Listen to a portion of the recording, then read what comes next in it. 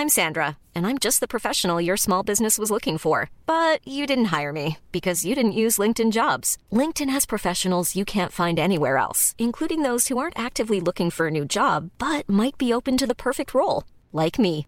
In a given month, over 70% of LinkedIn users don't visit other leading job sites. So if you're not looking on LinkedIn, you'll miss out on great candidates like Sandra. Start hiring professionals like a professional. Post your free job on linkedin.com/people today. Mom deserves the best, and there's no better place to shop for Mother's Day than Whole Foods Market. They're your destination for unbeatable savings, from premium gifts to show-stopping flowers and irresistible desserts. Start by saving 33% with Prime on all body care and candles. Then get a 15-stem bunch of tulips for just $9.99 each with Prime. Round out Mom's menu with festive rosé, irresistible berry chantilly cake, and more special treats. Come celebrate Mother's Day at Whole Foods Market. Escape to Victory, the 40th anniversary, with Johnny Owen and Mark Webster on TalkSport.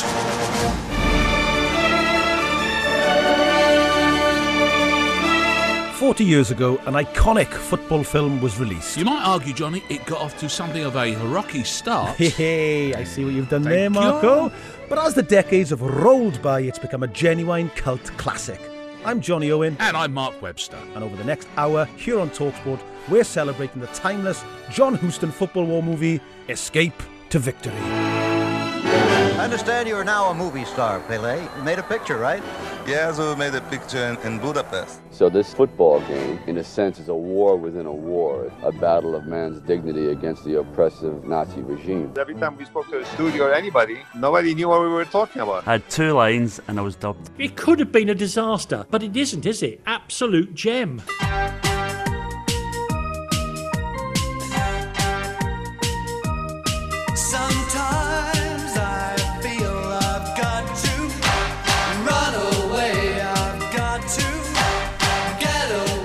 That is, of course, Tainted Love by Soft Cell, which was the new number 1 when Escape to Victory premiered in the UK in the summer of 1981. And did you know, Mark? Go on. I went to the Scala, the grandly named Scala in Merthyr Tydfil, with my grandfather. Sounds impressive. I begged him to take me. I'd seen a big splash on this film in the Daily Mirror, and I said, I want to go and see this film. And apparently I said to him, it's like a football great escape. That's how I described it. And I like the fact about this as well, that much like the song that we've just heard, that you well know, is also a Northern Soul classic. In its original form by Gloria Jones, this Escape to Victory film is also a remake itself, isn't it? It is indeed.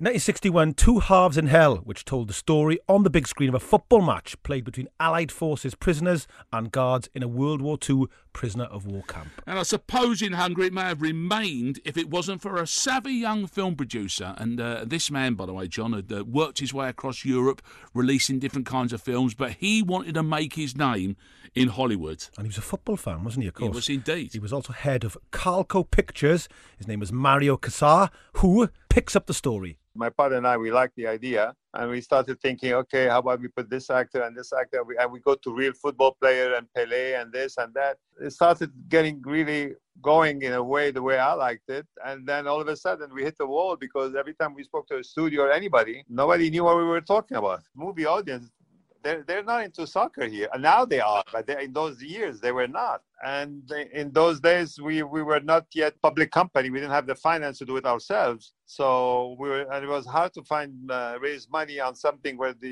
U.S. distributor wouldn't even touch something like that. So at the end of the day, we knew this guy was a good friend, Ted Feeds. He was an agent and he's a big producer in those days. He had a French woman who was a partner with him when she heard about it because she was French, so she knew about soccer.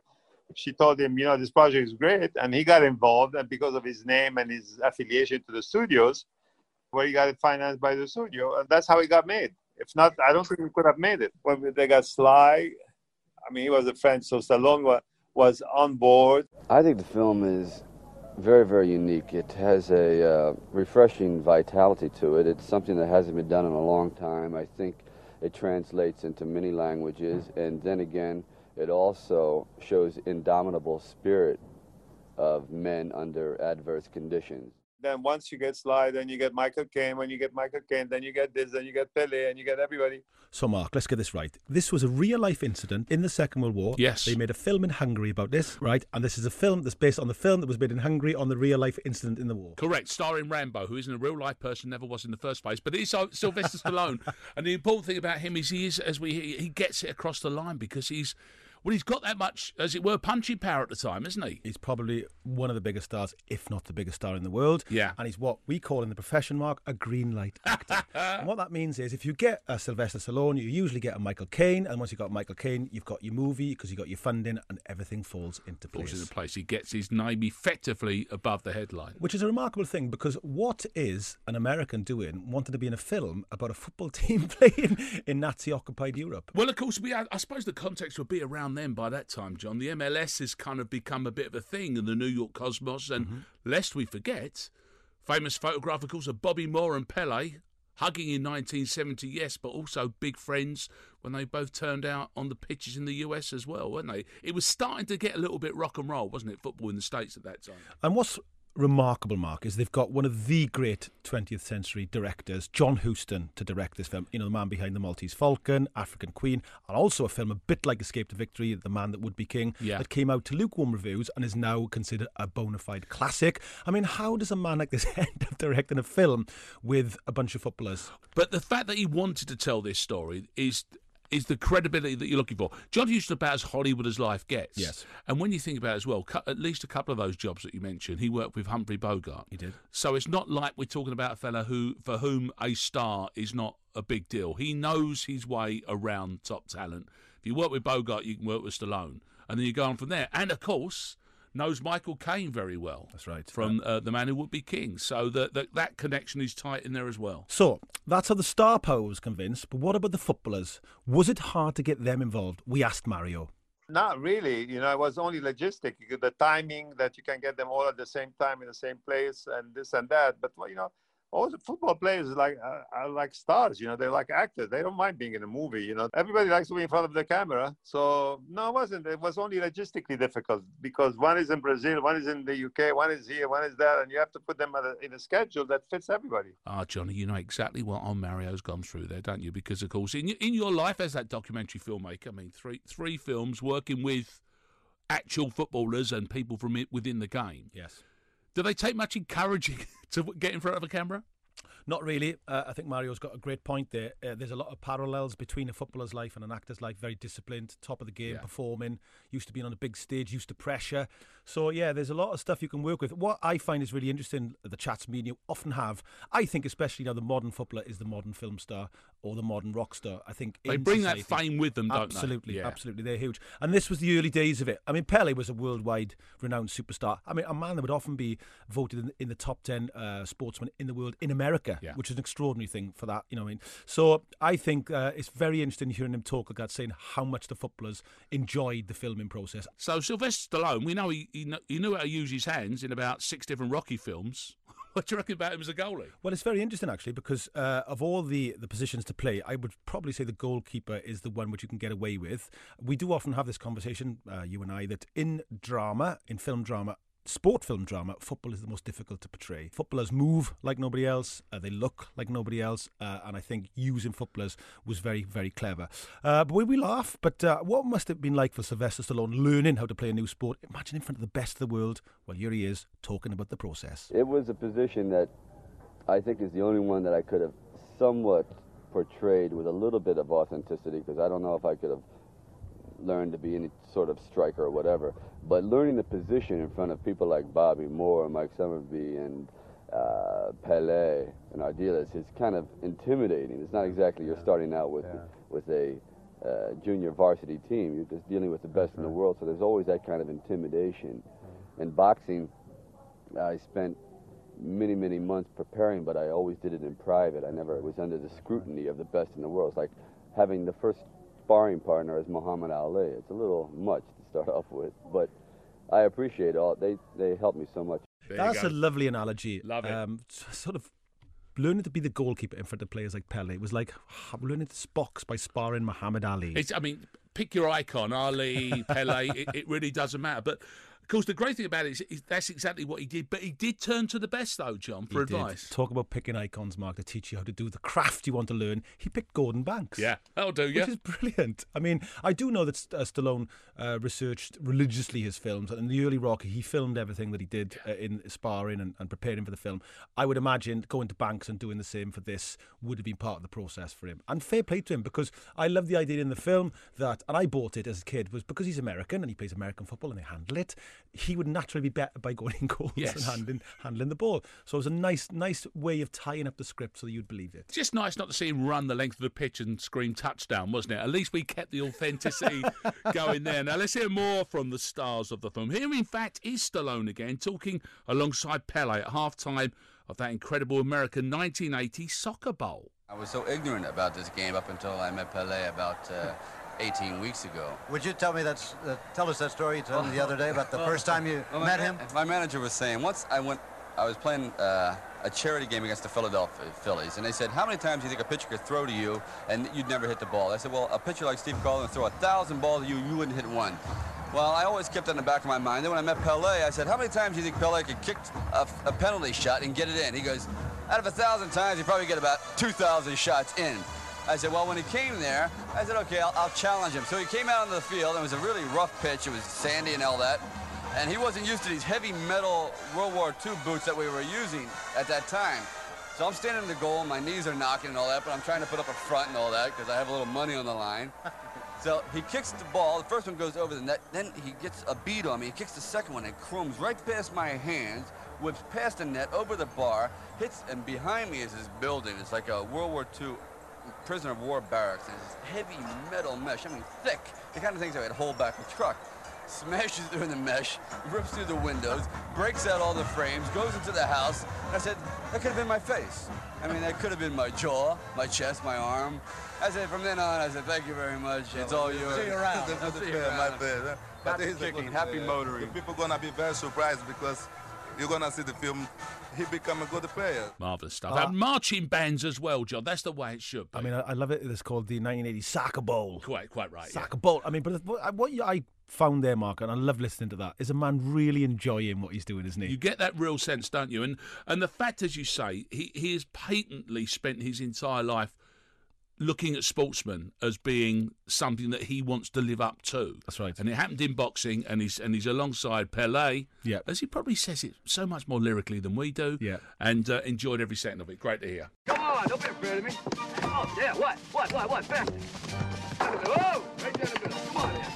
Can you do it with your mouth shut, Hey, the mouth and the hands work together. It's a team. Coming up next on this special programme here on TalkSport in the 40th anniversary of Escape to Victory, you'll hear stories from the film set, including a certain karaoke session, Mark, with none other than Pele. We'd come along with his manager sometimes and bring his guitar and have a little sing-song and a bottle of Johnny Walker Black Label between them.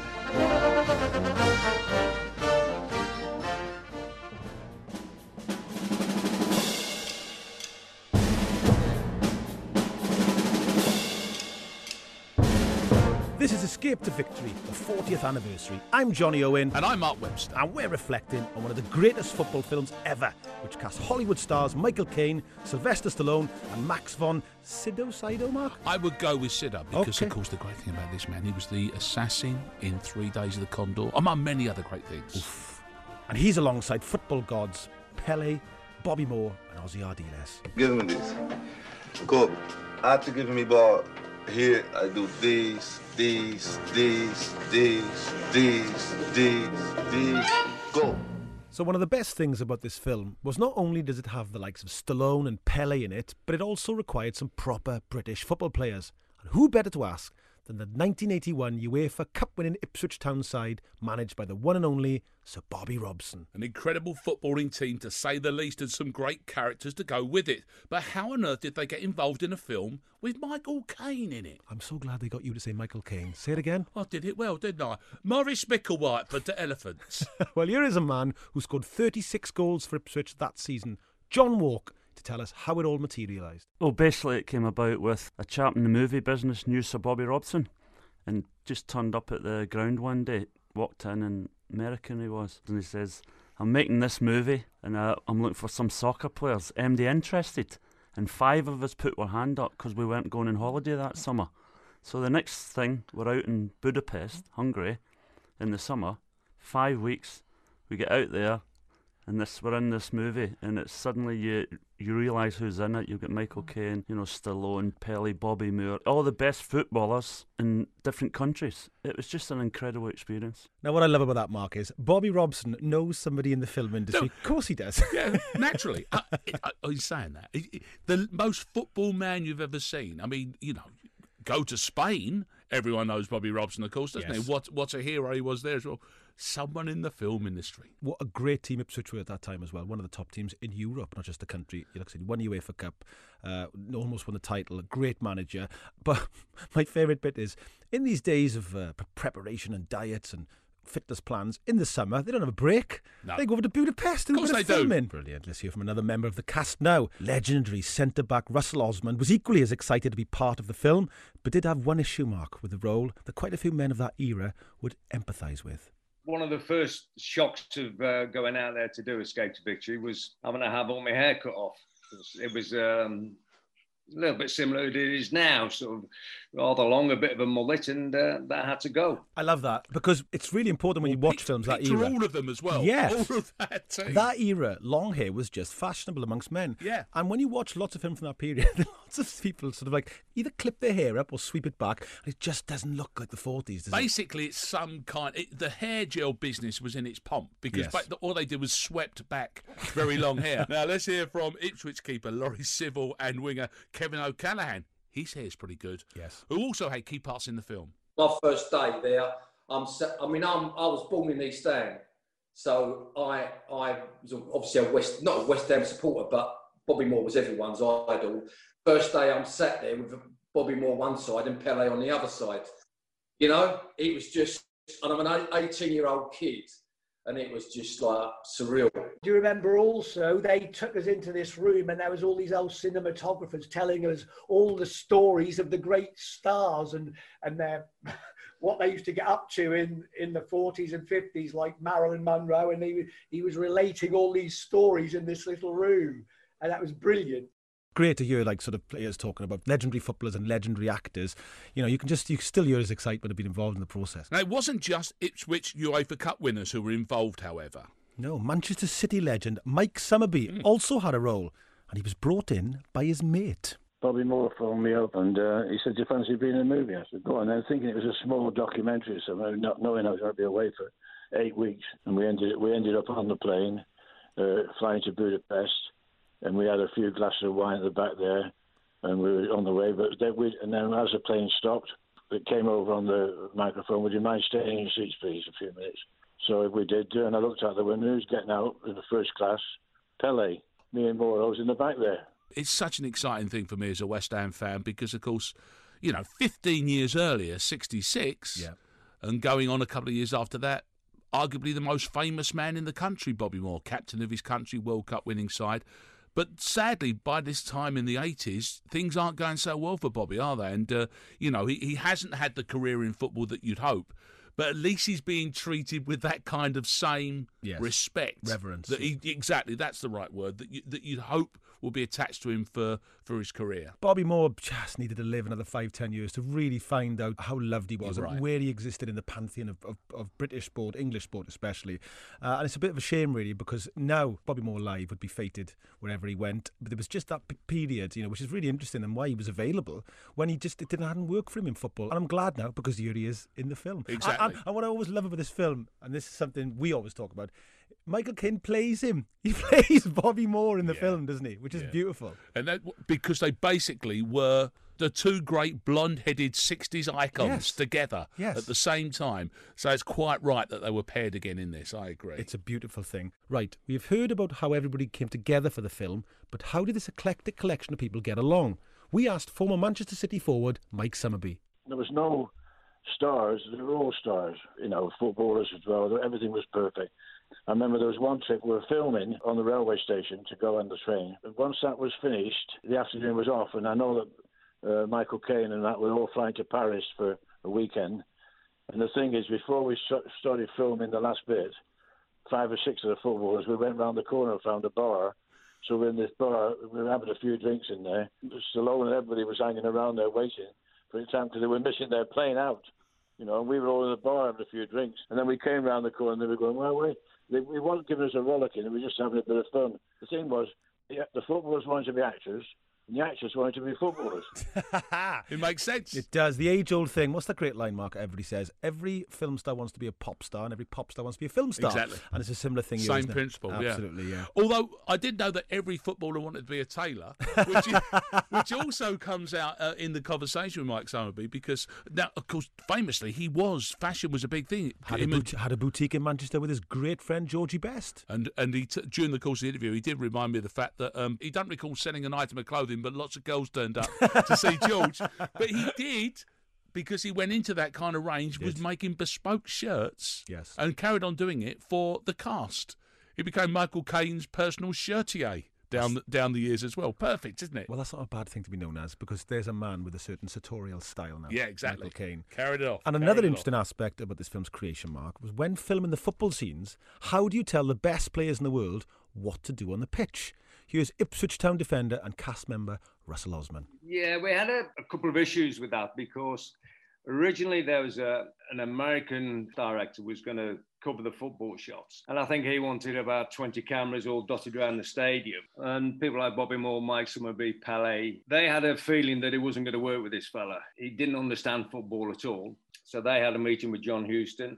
They basically took control of it then and said, listen, you know, we'll play football the way we think it should be played. You just take as much footage as you like and we'll make sure that it all gets edited. It was after that first discussion with the American director that you realise, no. An American trying to tell you how to play football. But what's interesting, Mark, is we've been talking about this, haven't we? Recently in commentary, I've been picking up people using terms like quarterback and receiver. So maybe they were ahead of their time. Double teaming. Come on, lads. We've got our own lexicon. Let's use it. I know theirs is good, but that's for their world as well. Mind you, Russell also wasn't just good on the field. He was also pretty good at the après-ski. Tells us what happened when the cameras weren't running. Most lunchtime during the days that we were doing the filming of the football, if there's a break in the filming, you could guarantee that within 20 minutes there'd be a game of piggy in the middle going on, you know, and you didn't want to get stuck in the middle there with people like Casimir Dana and Pelé and Ardiles taking the mickey out of you. You could be in there for a long time. Well, that's centre half, so up against the pretty boys. I was thinking that you're a centre half. You're in the middle of that circle, and you've got Casimir Dana and Ozzy Ardiles flicking the ball over your head. It's going to be a long lunchtime. What's great there, though, Marcus, is clearly a lot of football was played throughout the film. It's a football film, isn't it? Yeah. Do you know what I mean?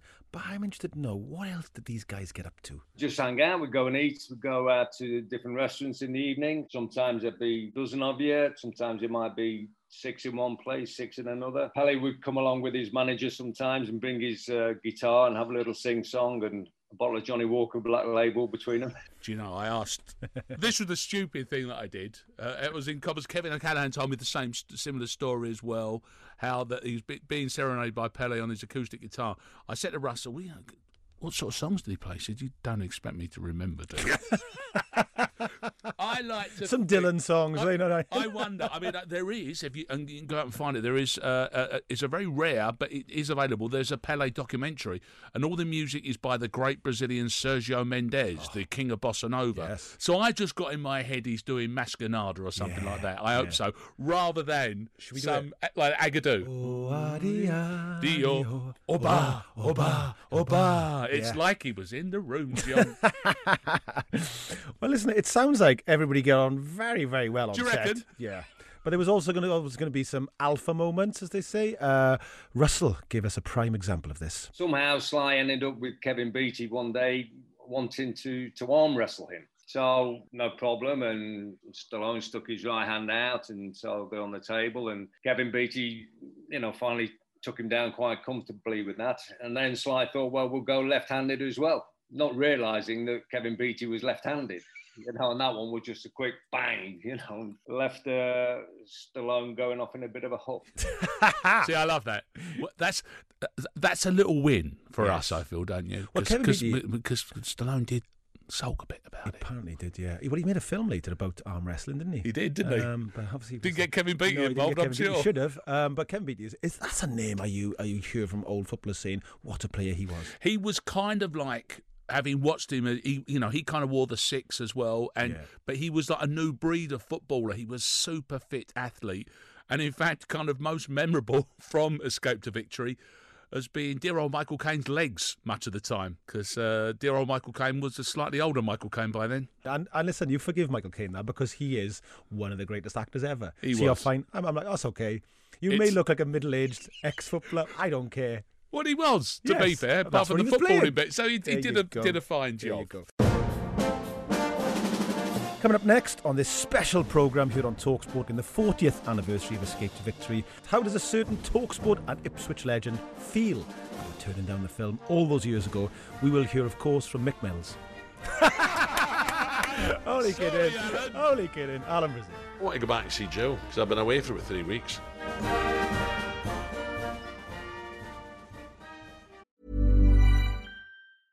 This is Paige, the co-host of Giggly Squad, and I want to tell you about a company that I've been loving, Olive & June. Olive & June gives you everything that you need for a salon-quality manicure in one box. And if you break it down, it really comes out to $2 a manicure, which is absolutely insane. It's also so easy to get salon-worthy nails at home with Olive & June. The difference between how your nails used to look when you did them yourself and now with the Mani system is a complete game changer. The best thing about Olive & June, too, is it's a quick dry. Dries in about 1 minute, lasts for 5 days, and full coverage in up to 1 to 2 coats. Visit oliveandjune.com/perfectmani20 for 20% off your first system. That's oliveandjune.com/perfectmani20 for 20% off your first system. There's never been a faster or easier way to start your weight loss journey than with PlushCare. PlushCare accepts most insurance plans and gives you online access to board-certified physicians who can prescribe FDA-approved weight loss medications like Wegovy and Zepbound for those who qualify. Take charge of your health and speak with a board-certified physician about a weight loss plan that's right for you. Get started today at plushcare.com/weight-loss. That's plushcare.com/weight-loss. plushcare.com/weight-loss. Mom deserves the best, and there's no better place to shop for Mother's Day than Whole Foods Market. They're your destination for unbeatable savings, from premium gifts to show-stopping flowers and irresistible desserts. Start by saving 33% with Prime on all body care and candles. Then get a 15-stem bunch of tulips for just $9.99 each with Prime. Round out Mom's menu with festive rosé, irresistible berry chantilly cake, and more special treats. Come celebrate Mother's Day at Whole Foods Market.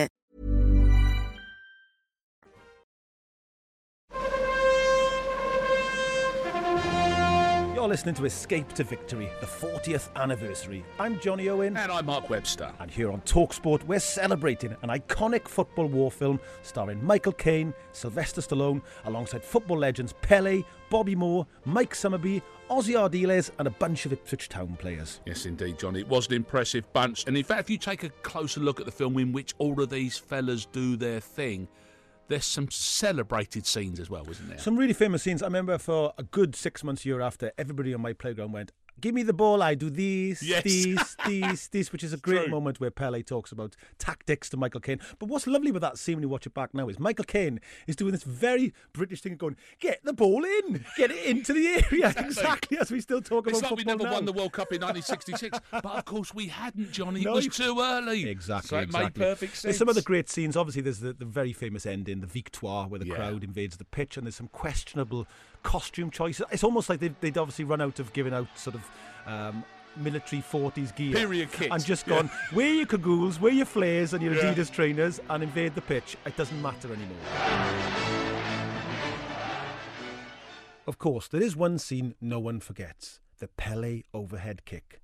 Former Ipswich player Kevin O'Callaghan tells us about his pivotal role in that iconic scene. So my claim to fame is they had a track, with a camera on it. Well, I was behind the camera. I was the one that pinged the ball out to Bobby Moore, straight on his chest. The best ball I've ever struck in my life. And honestly, I don't think Laurie remembers this. Pele, if you watch the film, and I'm sure you will now, I mention this, you watch the overhead kick. He does the overhead kick, and Laurie dives after the ball hits the back of the net. You watch the film.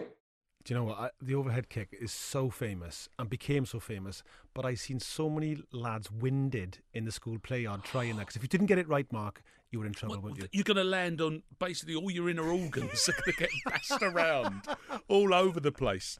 But obviously Pele is the man, and what I love about that idea as well, because obviously Laurie Civil ends up in the wrong goal in the film because he looks more like he's going to be playing for the Waldens than he does for the other team. So I'm wondering if he just dived underneath it anyway. I like to think so.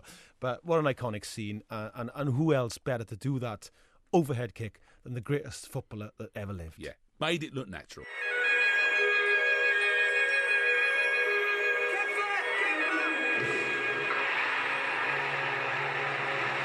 There is, of course, though, another moment which I think everybody thinks about and winces about at the same time. But I won't describe it. I'm going to turn to one of our great colleagues and real nerds about this film, Danny Kelly, who fills us in. Let's put ourselves into that place, you and your mates sitting in a pub and the subject of the film comes up. I guarantee there comes a moment when everyone looks down from their drink and goes, what about Kevin O'Callaghan's arm? I mean, the whole fact is that every one of us has thought two things about that scene. It's the scene where they decide Stallone has to be the goalkeeper. It's the only way it will work. So they have to make sure that the actual goalkeeper, who was Ipswich winger Kevin O'Callaghan in the film, he has to be injured. And so they decide to break his arm. Everybody I know will have thought the same two things. One, what does it feel like to be the person who's doing the arm breaking, Michael Caine? How hard do you have to stamp down the first time to break somebody's arm?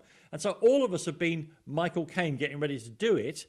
But then on the other end of it, you have to be Kevin O'Callaghan waiting to have your own arm broken. Nobody in their right mind wouldn't pull their arm away. So true. It is. It's horrible. I mean, of course, the weird thing is, it kind of shouldn't have happened. No. Because Kevin O'Callaghan ends up in goal. Mm-hmm.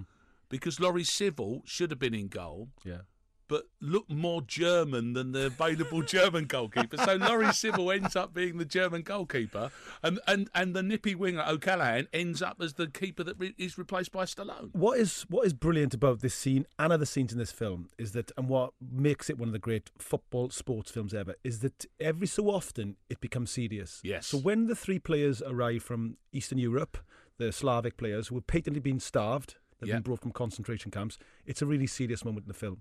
It's a proper moment where you're going, actually, this is war. And it's very graphically done. I mean, lest we forget, we mentioned him earlier, John Huston is no fool. You've got a top-notch director there going, all right, we can talk about football and we can make this film, but actually I'm going to pull you out of that and just make you remember this is the height of the most horrific conflict in mankind's history. Something he would have lived through, obviously, as a young man. Absolutely. So the Kevin O'Callaghan scene, which is arguably the most famous scene in the film, would have been something he'd have been very aware of, and he would have known to literally use a break to snap you as the audience into it. Kevin O'Callaghan tells us about it. Obviously, I was a Millwall boy, and I'd just gone to Ipswich. Well, Michael Caine, he was from the Old Kent Road, wasn't he? He was Elephant and Castle. So he was really interested that I was a Millwall player. And obviously, I'd done the famous scene with him where he broke my arm, and I was so nervous doing that with him. But lucky enough, I'd done it in one take, so it was quite good. The football players acting you. I mean, it's. I think when you watch it again, I've watched it again recently. They're terrific.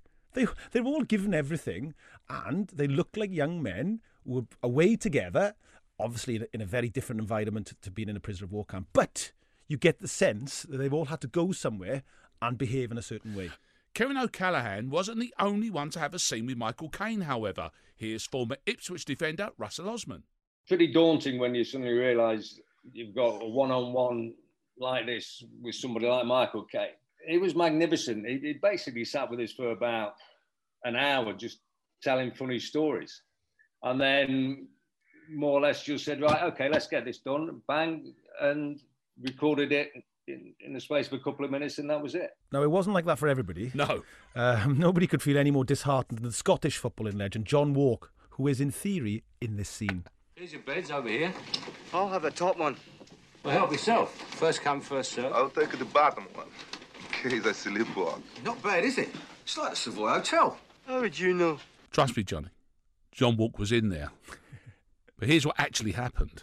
When I first found out, I had 2 lines in the movie and I got dubbed. I actually found out when I went to the premiere, it was in Ipswich, about, 6 weeks, 8 weeks after the movie. I'm sitting watching it, and Eric Gates and Mr. Brazil were sitting beside me, who went over there with us. So it suddenly came to my bit where I'm got my lines, and suddenly I look at it and I go, that's not my voice. And it's the worst thing I've ever said, because as soon as I said it, Brazil and Gates were onto it, and they let everybody knew I had 2 lines and I was dubbed. Oh, listen, this has happened to me. I've been cut from a film once. I got cut from the whole film. I was the B plot, and the director had to ring me up and say, I got a bit of bad news. I was thinking, oh God, he's dropped a seed or two. He's going, we've taken the whole B plot out of this. It was a film with Minnie Driver. At least you didn't have to sit next to 2 teammates in a picture house for the privilege, though, John. Of course, we just heard about Alan Brazil there. Yes. TalkSport breakfast host. One of the stars of that UEFA Cup winning side. But why was he absent? Well, Mark, we asked his oppo, the big screen footy film star, Ali McCoist, to find out why. Right, Al, I've got to go and see Paula. We're all in it. All the top stars, Pele, Bobby Moore, Ozzy, 1 or 2 of the Ipswich lads. The question, the burning question, after 39, 40, I don't know how many years it is. Where were you, pal? I just thought, did they leave you in makeup? Well, if I'm being honest, Ali, I watched that Shot of Glory and I thought, stick to what you're good at. I tell you what I was. You won't believe this. I was in Budapest at the time, and that's where they shot the movie. So I was in the Hilton Hotel, Budapest. Just by chance? No, because I'd played against Poland and against Hungary for Scotland. It was a 2-game little mini tour, and then I heard all the boys were in the Hilton, so I shot over there, and they tried to get me to stay. They did try to get me to stay and be in the film. So I tell you what happened. It was Angelica Houston, John Houston's you're throwing them in now. Minute and a half into it, you're throwing all sorts. Angelica Houston. Pick up that name there, will you? And I'm not sure if... the boss seemed to know her very well, Bobby, and anyway, he got a few of the lads together. And there was loads over there, and they tried the hardest to get me to stay, but I had to have the Barnet cut off and all that. Do you regret it? Yes. I know. When it comes on now, I do. But I want to go back and see Joe. Yeah. Because I've been away for 3 weeks. I get that. Don't look at me like that. No, I get that. That's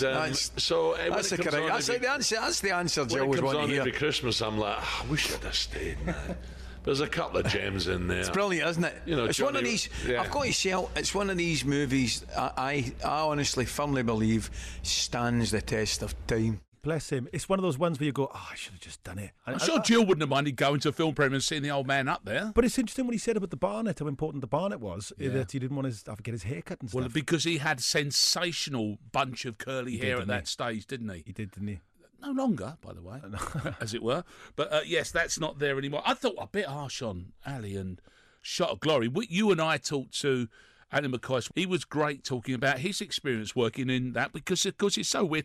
A Scottish club football film starring Robert Duval as your manager. Yes. And you're in the dugout next to him. Exactly. In fact, Mark, it happens to be the 20th anniversary of another popular football film, The Mean Machine. Aha! Starring then up-and-coming Hollywood action hero Vinnie Jones. Right. So we thought it would be a good idea to flip the coin to see what it was like being an actor playing a footballer, and sat down with one of the stars of The Mean Machine, Omid Jalili. I was meant to be Pele because there was these odd things going on, which was very to parallels with Escape to Victory. Was that there was a character who was trying to be Pele and always practicing his overhead kicks, and obviously can't do it in training. And then basically, I was supposed to score the winning goal, and it got taken away from me. But I have to say, the training was amazing, and it did get to a point. Can you imagine as an actor? And you've got an hour a day, someone's pinging over, a professional footballer's pinging over crosses. You've got a mat, and then and then they take the mat away, and you've got to, they say, we're going to send you 10, and unless you can score with 6, you're not doing the scene. So it's high pressure. And you've got Wally Downs shouting at you, come on, Ommy, get yourself off the ground. And then when I did score with 6, and some of them were beautiful, it was such a wonderful thing to actually be paid to train. So yeah, that was and the fact that The only thing you see in the film is me just missing. And I think they even put in a whistle like, "Yep," in the film. They really humiliate me in the film. And I have to say, that was just, that's a memory that can never be taken away from me. Coming up next on this special programme here on TalkSport in the 40th anniversary of Escape to Victory, the cast reveal exactly what they think of the film Escape to Victory 40 years on. The fact that it's lasted this long and been so popular does make it, you know, a very special 5 weeks out of your life.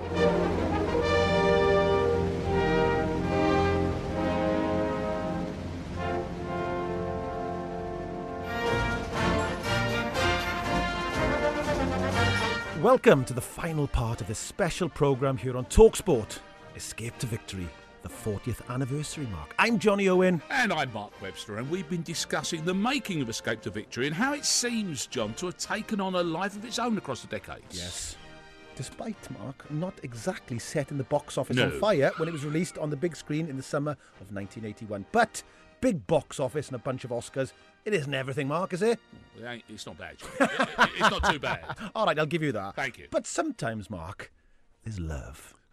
Pure, unquantifiable, beautiful love. Oh, that's beautiful. As described perfectly by our very own Escape to Victory superfan, the brilliant Danny Kelly. It is both a ritual and it's part of a cult now, isn't it? And one of the reasons for that, I think, is that the central theme, football, because it's not really a film about war, is it? It's about the power of football, doesn't go away. And so it's one of those films, I'm always going to like it because I like the actors involved, I know the footballers involved, and it's a football film with action in it. And I suspect that it's partly because it's about football rather than, let's say, the war per se, that it's become almost a family film. But it is a ritual because it's one of those things, look, a great film, and I'm using a small G here, but a great film is one that you can watch while being utterly familiar with each character, each line of dialogue and what's going to happen, and still enjoy it flowing over you. And that's the thing, I think, a feeling that people get from Escape to Victory. If you go, we've all got to go with you. We can't go back without the goalie. If you're us. Hat, please, Hat. That game means a lot to us. You know that. We must go back. Please. Let's go. We can win. Come on. Hat, if we run now, we lose more than a game. Please, Hat. We live in a world where sentimentality, never mind heroicism, sentimentality is undervalued. Everything has to be cynical. Everything has to be knowing. Everything has to be questioning. The ends of films have to either be leaving you with a hanging question or be a disaster. There's nothing wrong with the slight sentimentality of the end of Escape to Victory. There is a moment of real heroism, and that is where they can escape at half-time, but they decide instead, as you know, with the water going down the plug hole in the bath and all the rest of it, they decide, no, we're going to stay and play this almost doomed football match in which the referee is giving us nothing. We're already several goals behind, and our goalkeeper is an American of limited stature. And they still decide that the good plan is to stay behind. We'll try and get away later, shall we? Johnny, you've written and starred in plenty of dramas and melodramas and comedies. Yes. And you've given them that heartwarming ending. Yeah. Do you get the point he's making? It's the fact that you are left with that at the back end of the film. Absolutely. I mean, the biggest thing for me about this film, Mark, is it's two things. It's a football film, but it's about the war. Yeah. And there's one thing we're still obsessed by in this country, as we know, the war. And when you put an emotive subject like that in the middle of this film, then it's going to be a winner. And the ending is brilliant because, as Danny describes, they're in a match, they're not going to win. There's a bent referee. But come on, lads, let's go out and give it one more go. Which is the perfectly British reaction, isn't it? It's not winning, it's the taking part. Listen, I don't want to get too intellectually deep with this, but for me, the scriptwriter was very clever there. It was a kind of an analogy about the war. Yes. We were on the back foot. We were heading for defeat. The Germans were obviously going to win. We hang on in there. We were plucky. And we ended up winning the war with the help of Russia and America, of course. But it's almost like a perfect analogy of the history of the time itself. And that resonates on a subconscious level, I think. And I think we've all gone at the end of the film, yes, we win. Because the football pitch is telling the story of that entire war. Makes perfect sense. I want to know what the cast members think 40 years on. John Walk! He may be 35, but he's still got a mean old eye for goal. My boys lived off it for a long time, you know. My boy's 31 and he says, you know, all his mates and everywhere he goes, they always bring it up, you know, your dad. Not about what I've done in football. They always bring saying, your dad was in that famous movie. O'Callaghan here. Newcastle stretched again, and that's 4. Someone will always say to me, I watched the film last night, and blah, blah, blah, and, or how's your arm? Is your arm all right? You know, like, I'm always getting that. It's just massive. I mean, it was just took on a life of its own, this film, you know. Everyone's seen it. Yeah, we didn't realise at the time when you're doing it, we were young and naive, and we didn't realise what we were doing, you know. And he's there again and lost it. Somerby! Well, I think it's quite amazing, you know. I mean, people tell me in the streets that sometimes they stop you and all Escape to Victory was on the stage, you see it. It's a proper film for people to watch, and with the people in it, it's an interesting film for people who like sport and like a little bit of adventure and a bit of fun in it. Here's Osman this time, and it's got in. You know, to work with John Huston, Freddie Fields, with Michael Caine and Stallone, along with, you know, Bobby Moore and Mike Somerby and Pele, our dealers, to work with people like that on a project, it was fantastic. And for it to remain in people's minds 40 years down the line, it does make it, you know, a very special sort of 5 weeks out of your life. Do you know what's interesting about that, Johnny, is that I guess, you know, if you've not had that experience, if you've not been in a film before, you wouldn't necessarily know that the idea of these things can last a lifetime, indeed lifetimes. But then again, we're talking about men who are still remembered for winning a tournament. Yes. 40 plus years on. Yes. Amazing. It's amazing. I mean, there are moments in sort of popular culture history. Let's say, for argument's sake, the Velvet Underground's first album sold poorly reviewed, but a hugely influential album. Yeah. Influenced everybody from Bowie, who came later, the Pistols. And there's a famous saying about that everybody that bought that album formed a band. And this film is one of those films, I think, that everybody watched the film from our generation, remember it fondly, and still talk about it in a very specific way. It's the kind of film where you sit down on a Sunday afternoon and your son, grandson, granddaughter, daughter, all sit and watch this film and really enjoy it. It's got top actors, Hollywood A-list actors, some of the greatest footballers that have ever played the game, and one of the greatest directors. What's not to love about that? God, I love that. And you talk about sitting down watching a film as a family. People sit down and watch Oliver. Yes. One of the greatest films ever made. Unbelievable. Lionel Bart writes a musical about a book that Charles Dickens wrote many, many decades before. Yes. But you don't say, well, that feels old. No. Charles Dickens' story isn't old. Lionel Bart's interpretation isn't old. I don't think it works like that, does it? It's a big circle that these come You're into. right. The backdrop is the war. Yeah. As we just said earlier, the most emotive subject in the British psyche. Make a film about that. Put footballers in there. Yeah. And, you know, we've got to talk about this. You know, this is, in this modern era, can you imagine trying to get the insurance on these footballers out to do a film like this? You know, you've got some of the most high-profile footballers on the planet playing in Hungary in a film for a few weeks. They couldn't have imagined that people would be talking about it 40 years later. But actually, when you think of it and you step back, you did think to yourself, actually, there's a lot going on in this film. It's got great actors, it's a great story, and there's great footballers. It's fully loaded, yes. Which is possibly why for the last few years, and it's a really interesting point you make, it's been discussed that there'd be a remake of the remake. We said at the very top of the show, this was an interpretation of a 1961 film made in Hungary. Yeah. We get the 1981 version that is still with us now. Yeah. Another version of this, given where football has gone as a global sport and the fact that they are known globally because the availability across everyone's tellies on the entire planet, could they do that again with similar superstars? Well, I mean, Gareth Bale could be in there because he's Welsh. I mean, you'd have to sort of make a story up like they did for Pele with Ronaldo and Messi, maybe. I don't know. I mean, listen, for me personally, take a lesson here. Two great Caine films, The Italian Job and Alfie, leave them alone. Which people didn't. Exactly. So learn your lesson. Their shame and chagrin. Learn your lesson. There's another Michael Caine film, which is almost perfect in so many ways. Leave it alone. Yeah.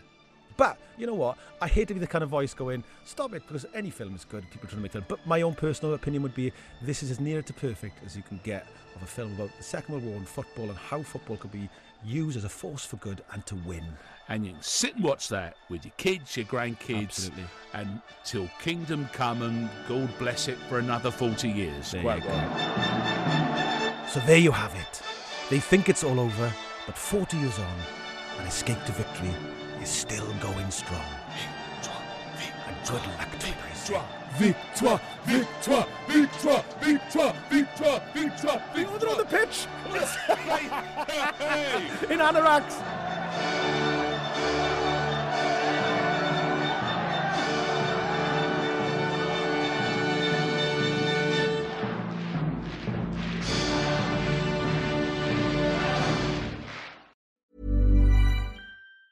Mom deserves the best, and there's no better place to shop for Mother's Day than Whole Foods Market. They're your destination for unbeatable savings, from premium gifts to show-stopping flowers and irresistible desserts. Start by saving 33% with Prime on all body care and candles. Then get a 15-stem bunch of tulips for just $9.99 each with Prime. Round out Mom's menu with festive rosé, irresistible berry chantilly cake, and more special treats. Come celebrate Mother's Day at Whole Foods Market. Even on a budget, quality is non-negotiable. That's why Quince is the place to score high-end essentials at 50 to 80% less than similar brands. Get your hands on buttery soft cashmere sweaters from just $60, Italian leather jackets, and so much more. And the best part about Quince, they exclusively partner with factories committed to safe, ethical, and responsible manufacturing. Elevate your style without the elevated price tag with Quince. Go to quince.com/upgrade for free shipping and 365-day returns.